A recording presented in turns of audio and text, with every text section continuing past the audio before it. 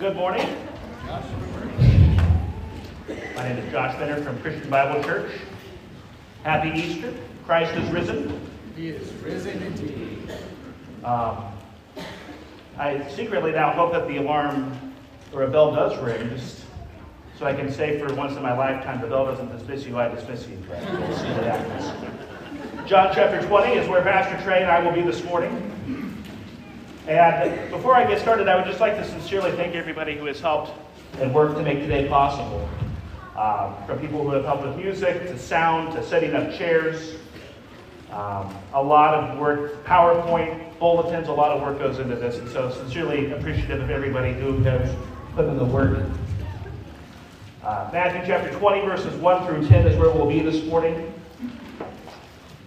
Now, on the first day of the week, Mary Magdalene came to the tomb early while it was still dark and saw that the stone had been taken away from the tomb. So she ran and went to Simon Peter and the other disciple, the one whom Jesus loved, and said to them, "They have taken the Lord out of the tomb, and we do not know where they have laid him." So Peter went out with the other disciple, and they were going toward the tomb. Both of them were running together, but the other disciple outran Peter and reached the tomb first. And stooping to look in, he saw the linen cloths lying there, but he did not go in. Then Simon Peter came, following him, and went into the tomb. He saw the linen cloths lying there, and the face cloth which had been on Jesus' head, not lying with the linen cloths, but folded up in a place by itself. Then the other disciple, who had reached the tomb first, also went in, and he saw and believed. For as yet they did not understand the scripture that he must rise from the dead. Then the disciples went back to their homes. Most people believe that there's a heaven. And most faiths have a concept of a heavenly hope or a sense of greater enlightenment or an ethereal paradise, which is the ultimate aim of the faithful. In the final chapters of the Bible, heaven is depicted as a new heaven and a new earth and a new Jerusalem. A perfect place where the faithful in Christ will live with Christ for eternity, and a place where there will be no death or sorrow or sickness or pain or sin. And our ultimate hope for this heaven and new earth is the gospel, where we will live in heaven as resurrected people. And the reason why we have a hope of an eternally resurrected body is because on the first Easter, we have a resurrected Savior. In John 11, we learn of a man named Lazarus, whom Jesus has befriended with his two sisters, Martha and Mary. Jesus gets word that Lazarus is ill and near death. By the time Jesus gets to Lazarus, the passage tells us that he had been deceased and in the tomb for 4 days. We see a scene of mourning. The sisters of Lazarus are devastated that their brother has died. And as you read the story, you see that even Jesus wept. When Jesus arrives, Martha greets Jesus, and in her grief expresses belief that had Jesus gotten there sooner, he could have intervened and maybe even saved Lazarus. In John chapter 11, verse 23, Jesus says to Martha, "Your brother will rise again." Martha believes that, but she doesn't quite understand. Verse 24, Martha said to him, "I know that he will rise again in the resurrection on the last day." In the first century, a common view among Jewish people was in a future resurrection. Martha has a future hope of a resurrection, yet we see that this isn't what Jesus is talking about. Verses 25 and 26. Jesus said to her, "I am the resurrection and the life. Whoever believes in me, though he die, yet shall he live. And everyone who lives and believes in me shall never die." Do you believe this? Jesus is not expressing an abstract idea. It's not some distant thought to make us feel better. But Jesus is personally saying that he is the resurrection, and that he is the reason why people can have hope of a resurrection. In John 11, Jesus dramatically raises his friend Lazarus from the dead, and in that points forward to his own resurrection and to the resurrection hope that all who believe in the Lord Jesus enjoy. And so with that background, we come to John chapter 20 on the first Easter morning. Verse 1 says, "Now, on the first day of the week, Mary Magdalene came to the tomb early, while it was still dark, and saw that the stone had been taken away from the tomb." The Apostle John only mentions Mary here. The other Gospels include that there were other women with Mary. Mary Magdalene had also been present at the cross when Jesus died, so she was a witness to the crucified Lord, and she's a witness to the empty tomb. It's also noteworthy that all four Gospels mention that the empty tomb was discovered by women. Now, for us, that detail might not be so striking, but it is when you consider that the Bible wasn't written this week. That this is an event that happened almost 2,000 years ago in a time and place where women were second-class citizens. And this time and place, a woman couldn't even give admissible testimony. Yet the Gospels are unanimous that it was women who discovered the tomb, a detail that would make no sense to lie about. The Gospels say that it was discovered by women because it really happened, and that is who really discovered it. In verse 2, we see that Mary sees the empty tomb and does not automatically assume a resurrection. Her first thought is grave robbery. She goes to get the disciples. So she ran and went to Simon Peter and the other disciple, the one whom Jesus loved, and said to them, "They have taken the Lord out of the tomb, and we do not know where they have laid him." The text mentions Peter and the other disciple. That other disciple is the Apostle John, but he never names himself in his gospel. Verses 3 and 4.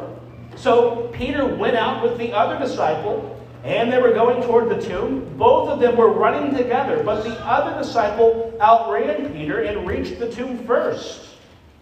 So Peter and John take off running. Apparently, John runs faster. While John gets to the tomb first, Peter goes inside first." Verse 5, from John's perspective. "And stooping to look in, he saw the linen cloths lying there, but he did not go in."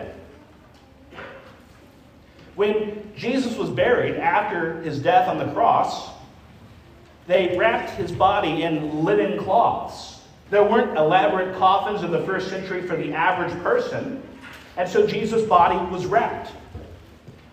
Verse 6 focuses on Peter.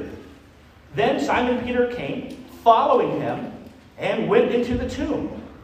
He saw the linen cloths lying there." John might have won the race to the tomb, but Peter goes in first. It's significant that John mentions the linen cloths. This again points to the historical truthfulness of the resurrection. Had the tomb been hit by grave robbers, there would be no reason to go to the trouble of stripping off the burial shrouds that Jesus had been wrapped in.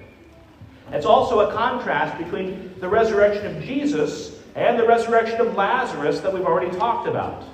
In John 11:44, it talks of the resurrection of Lazarus and says, "The man who died came out, his hands and feet bound with linen strips, and his face wrapped with a cloth." But Jesus' burial cloth is in the tomb. Verse 7, "And the face cloth, which had been on Jesus' head, not lying with the linen cloths, but folded up in a place by itself." I'll just say this. If you currently have a hamper at your house full of clean clothes that you haven't put away, Jesus rose from the dead, and the first thing he did was fold his laundry. The fact that the face cloth is folded is further evidence against grave robbery. Who's going to neatly fold up a face cloth that had been on the head of a dead person? It's quite the scene. John switches back to his perspective in verse 8. "The other disciple, who had reached the tomb first, also went in, and he saw and believed." I like the fact that John reminds us that he actually got to the tomb first. For all we know, he held it over Peter's head for the rest of their lives. John says that he went into the empty tomb and saw and believed. Now, there is a question over what exactly John believed. Did he believe Mary's report that the tomb was empty? Possible, but given that after the resurrection, John's gospel has this theme of seeing and believing, I take it to mean that John believed that Jesus was alive. But John is quick to point out that regardless of what it was that he believed, he hadn't yet made sense of it all. verse 9. For as yet they did not understand the scripture that he must rise from the dead. At the beginning of our time, I talked of the story of Lazarus and how Martha, the sister of Lazarus, believed in a future hope of resurrection. There are passages in the Old Testament which talk about resurrection. It's not a new idea in the New Testament. In the book of Job, we see a story about a man who suffered greatly, lost everything in the world he has of value. In spite of his terrible suffering and anguish, Job says in chapter 19, verses 25 to 27, "For I know that my Redeemer lives, and at the last he will stand upon the earth. And after my skin has been thus destroyed, yet in my flesh I shall see God, whom I shall see for myself, and my eyes shall behold and not another." So Job believes in a living, redeeming God, and that after he has died, after my skin has been thus destroyed, he points to a resurrection when he says, "Yet in my flesh I shall see God." Really a very striking passage. In Ezekiel 37, the prophet is given a vision of a valley of dry bones, beginning in verse 1. "The hand of the Lord was upon me, and he brought me out in the spirit of the Lord and set me down in the middle of the valley. It was full of bones. And he led me around among them, and behold, there were very many on the surface of the valley, and behold, they were very dry. And he said to me, 'Son of man, can these bones live?'" Ezekiel is asked if the dry bones can live. He expresses faith that the Lord knows and is powerful. Verses 7 and 8. "So I prophesied as I was commanded, and as I prophesied there was a sound, and behold, a rattling, and the bones came together, bone to its bone. And I looked, and behold, there were sinews on them, and flesh had come upon them, and skin had covered them." And if I were to continue reading, the passage talks of how God would endow those people with his Spirit. So you have a vision of bones that are dry and decaying and rotting, that the Lord will give new flesh, life, and spirit to. So it is a passage which points to a future resurrection hope, but it does not specifically refer to a resurrected Savior. And there are other Old Testament passages to which we could point. In 1 Kings 17, the prophet Elijah raises the son of a widow. In 2 Kings 4, the prophet Elisha raises the son of a Shunammite woman from the dead. But then you have Jesus. He's the light of the world. He's the promised king from the line of David. He's the anointed one. He's the Christ. He's the one to whom the prophets pointed. He does signs and miracles. He lives a perfect life. He displays the divine glory. He's the greatest thing that has ever happened to the world. And then he dies, crucified on a Roman cross. John tells us that he believed, but he hadn't understood. Resurrection is an Old Testament idea. But on Good Friday, when Jesus died, what would have been unthinkable was that the promised Son of God, the King of Kings, would die and then rise again in the middle of human history. But then it happened. I think of the great plot twists in films. You see Star Wars and learn that Darth Vader is the father of Luke Skywalker, and it changes how the whole rest of the franchise is viewed. You watch a movie like the 1999 classic, The Sixth Sense. At the end of the film, you learn that Bruce Willis's character actually died in the beginning of the movie, and it changes how you see every scene in the film. In The Wizard of Oz, you learn that Dorothy, everything she saw in Oz was a dream. At the end of Frozen, you learn that Hans was actually a bad guy. The plot twist of human history is that the Son of God would come into the world and die for the sins of the world and rise from the dead for the redemption of all who believe in him. And that changes everything. That changes how you understand everything in the Old Testament. In Christ, we see that a resurrection is the hope that all can have through him. The resurrection hope for the people of God is still in the future. But the proof and the grounding of our hope in the resurrection was seen in Christ on the first Easter. Our world has a lot of different views of heaven. But we need to think not just about heaven, but also about the promise we have of a resurrection that is promised through Jesus.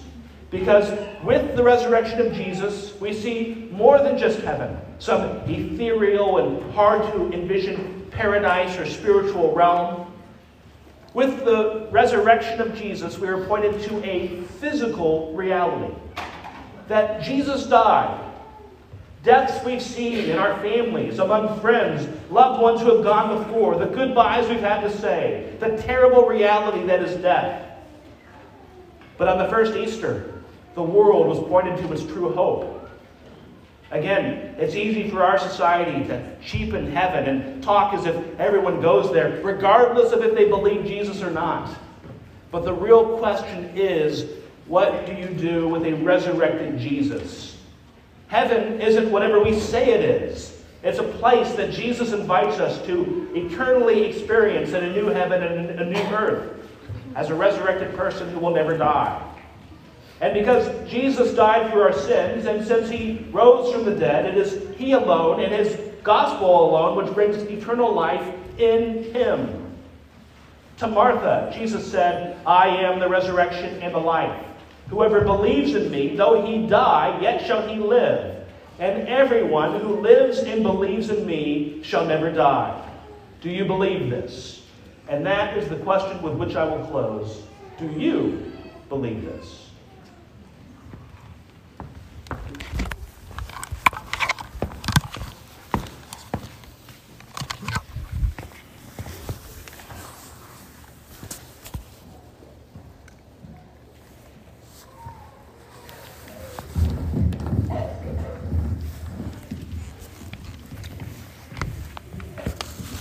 Well, good morning, everyone.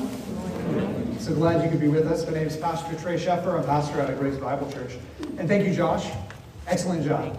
We're going to pick up the text starting in verse 11. So if you'd like to return there in your Bible or in the bulletin, John's account of the resurrection and now the visible presence of Jesus. His account continues in verse 11. Before we look at the text, I want to share a true story that I ran across this week. There was a story about a man who woke up in an unusual place, in fact, a startling place. He woke up in the morgue after having been wrongly pronounced dead. As the story goes, the man was mistakenly taken for dead and taken to the morgue by a hasty ambulance staff after passing out from intoxication at a party. Now, of course, at some point, the man awoke from his stupor, and as you can only imagine, arose in a panic and started screaming for help. Well, eventually, the staff opened the door, figured out what in the world was going on, and returned the resurrected man sort of onto the streets and let him go. But the story doesn't end there, because the man, for whatever reason, thought that he should go back to the party where he died. And his friends, of course, were talking about what had happened, and they were mourning him.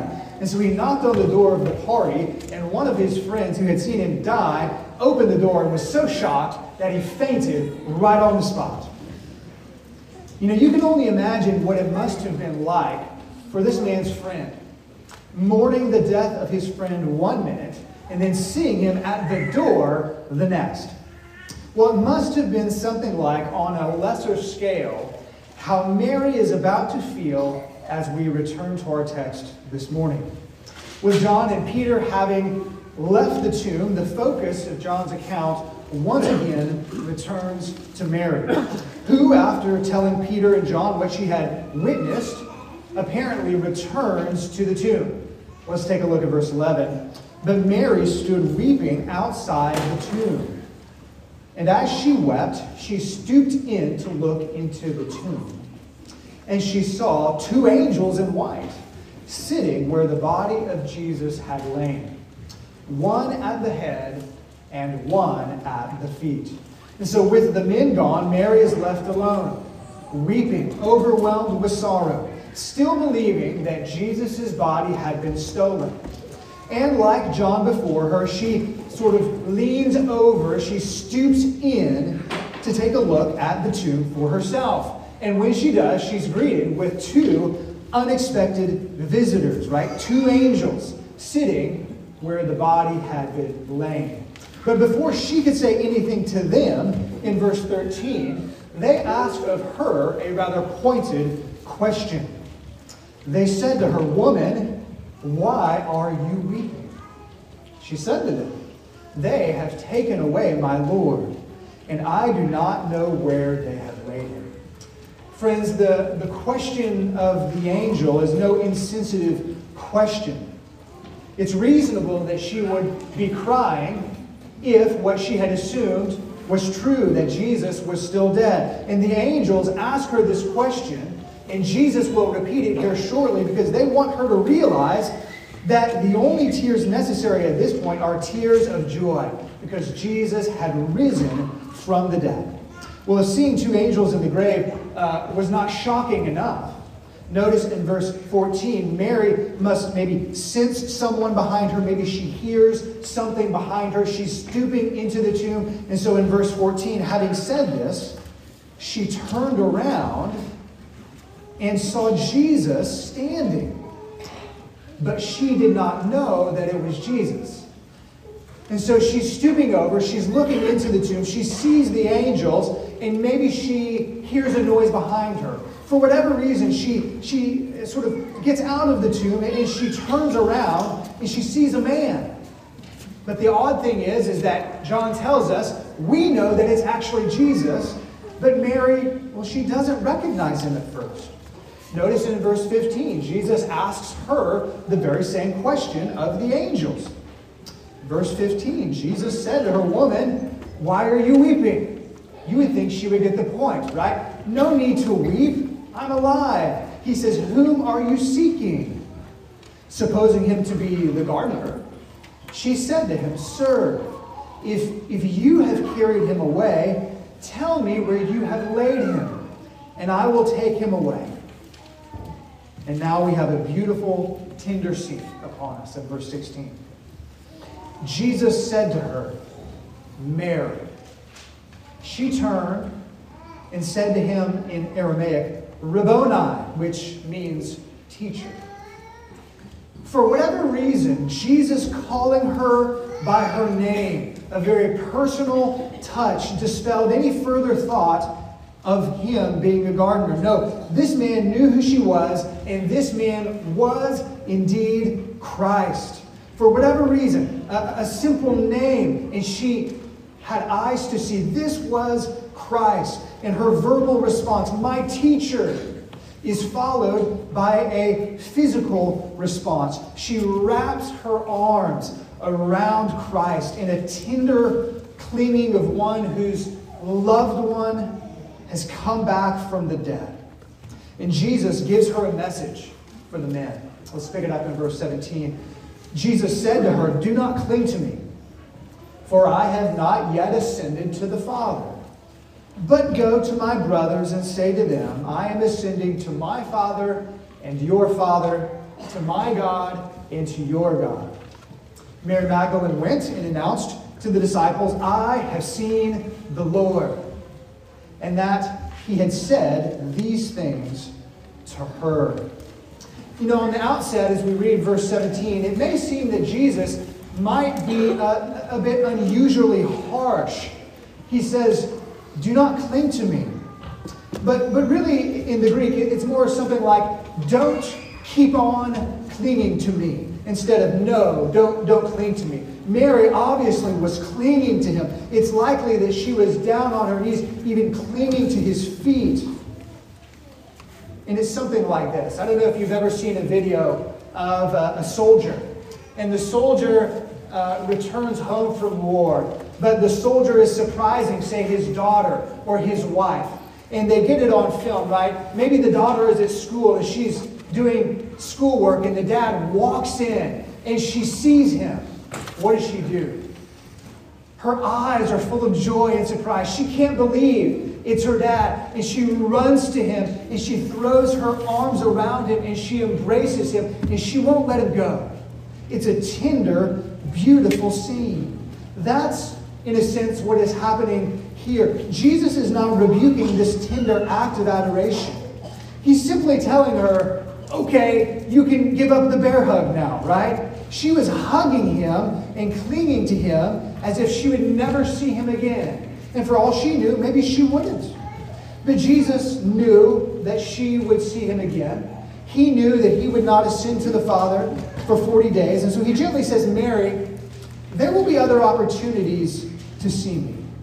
But now I have a job for you to do. And the scene ends with Mary doing her job. She goes to the disciples. She gives her eyewitness account. I have seen the Lord. And she gives the men his message in full. And so ends our text for this morning. I'd like to close by thinking together about the responses of the disciples and how we should respond to this reality. Friends, what should we do having seen and heard the account of the empty tomb and the risen Christ? I would suggest that there are three responses from the disciples that we should mimic this morning. Three Easter responses. And the first is quite simple. Friends, we should trust in Jesus as our personal Savior. The first response worth mimicking came to us back in Josh's passage in verse 8. You can look there on the bulletin if you'd like. In verse 8, John stooping in and he sees the linen cloth.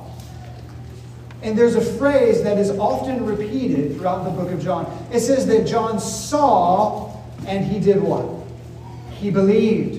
John saw and believed. He saw the empty tomb and he believed that Christ rose again. This word in the Gospel of John, to believe, is one of the great themes that we see throughout the entire book. It is John's appropriate response to Jesus, to his perfect life lived for your sinful one, to his death paying for your sins and mine on the cross, and for his resurrection. How should we respond to this Jesus that John gives us? John says 98 times, believe, believe, believe. You can't miss it. In fact, if you were to keep reading in the Bible in this chapter, in verse 30 and 31, John gives us what is a summary statement. He says, let me tell you why I've written everything that I have about Christ and about the miracles that he did. Here's the reason why I wrote to you this gospel. And I quote, so that you may believe that Jesus is the Christ, the Son of God, and that by believing you may have life, eternal life in his name. So John says that believing in Jesus as God's Son, that he died for your sins, that he rose again, believing leads to eternal life. So friends, if you want eternal life, what do you have to do? You have to believe, right? You have to believe. And so first and foremost, this response for everybody at Easter time is to believe that Jesus is the Messiah, God's very Son, who died for your sins and rose again, and as a result, be given eternal life. But friends, let me offer a warning. Let me offer a warning. Lest you think that the believing that John speaks of is merely intellectual assent to truth. For the word believe in John's gospel means not only to believe in Jesus, but to lean on Jesus. To personally, a decision that you must make to trust in this Jesus. To lean on him and nothing else to save you from your sins. Not in being a good person, not in some sort of religious activity. No, those things will not suffice. You must trust completely in what Christ has done for you to be born again and to be saved. I'll illustrate this with a well-known illustration. There was a famous tightrope walker several years ago by the name of Charles Blondin. And he illustrates the difference here between intellectually believing something to be true and actually putting your personal trust or faith in that something. So as the story goes, he stretched out a tightrope across a portion of Niagara Falls.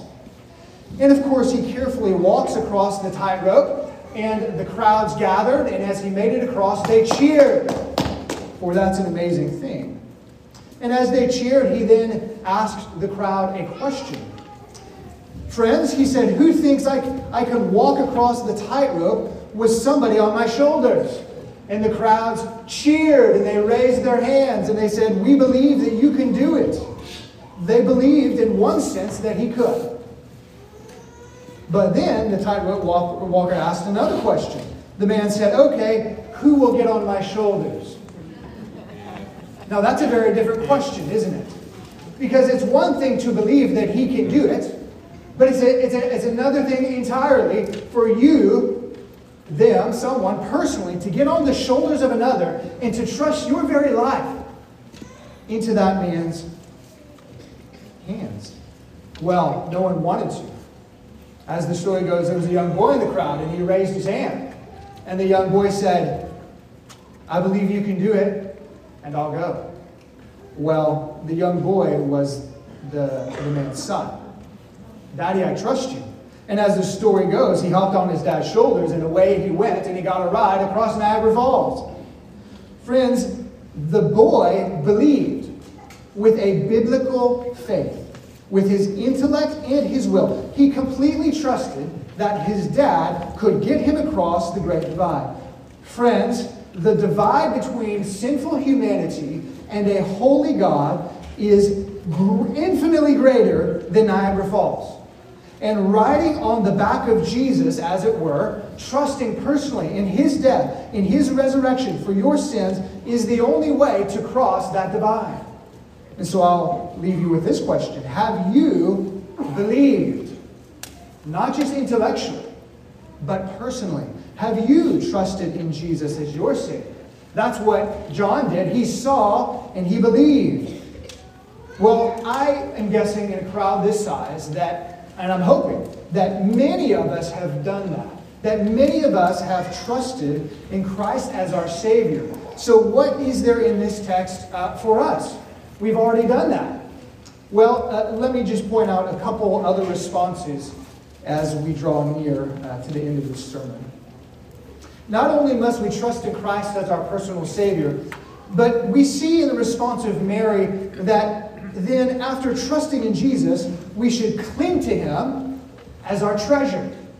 We should cling to him as the great treasure of our lives. The story between Jesus and Mary is very personal. It's very tender, right? Jesus calls her by name. He knows her. Her eyes are open. She sees him and she loves him and she responds to the one who has won her heart with unabashed adoration. She clings to him. She doesn't want to let him go. It's like she's saying, I've lost you once. I don't want to lose you again. I would suggest that this scene between Mary and Jesus reveals that Jesus is Mary's greatest treasure. She loves Christ. And friends, once we trust in Christ for eternal life, he becomes our treasure as well. That's the very nature of saving faith. For saving faith, a saving faith is a faith that leads to treasuring Jesus, not just trusting him. The pastor and the author John Piper puts it well. He says, it is not saving faith to confess Christ as simply being true. Saving faith receives Christ as a treasure. When God is our deepest pleasure, we display him as our highest treasure. So brothers and sisters in Christ, if you are here this morning and you have trusted in Jesus completely, let's make Christ not just our hope for eternity, but let's make him our treasure. Let's cling to his feet every day, not just this day, but every day. Cling to him, long for him, love him. And let me just ask you, friends, if you have a sense of believing, I believe that Jesus rose again. I believe that he's God's Son. But there is no love in your heart. There is no affection for Jesus. It could very well be that your faith is not a saving faith. We trust in Christ and we treasure Christ. And then there's a third response, and it's in the very command that Jesus gives to Mary. The final response is one that Jesus tells Mary to do, and in all four of the Gospels, in one way, shape, or form, Jesus tells all disciples to do this, which is simply to share the good news, right? It is good news that Christ died for our sins and rose from the dead, defeating death, defeating sin, defeating Satan, defeating the world. He offers us a living hope and a future resurrection, wherever Josh is, a future resurrection. This is good news, and we shall not keep it to ourselves. A man and his 5-year-old son were driving down an old country dirt road, and they passed a cemetery, and the young boy noticed at the cemetery there was a large pile of dirt next to a freshly dug grave. And the little boy thought for a moment, and he said, "Look, Dad, look, one of them actually got out." Friends, the good news of Resurrection Sunday is that one of them actually got out. Christ actually got out. He arose from the dead. And it's wonderful news. We must share it with the world. Would you pray with me now? And we'll close with a song. Let's pray together.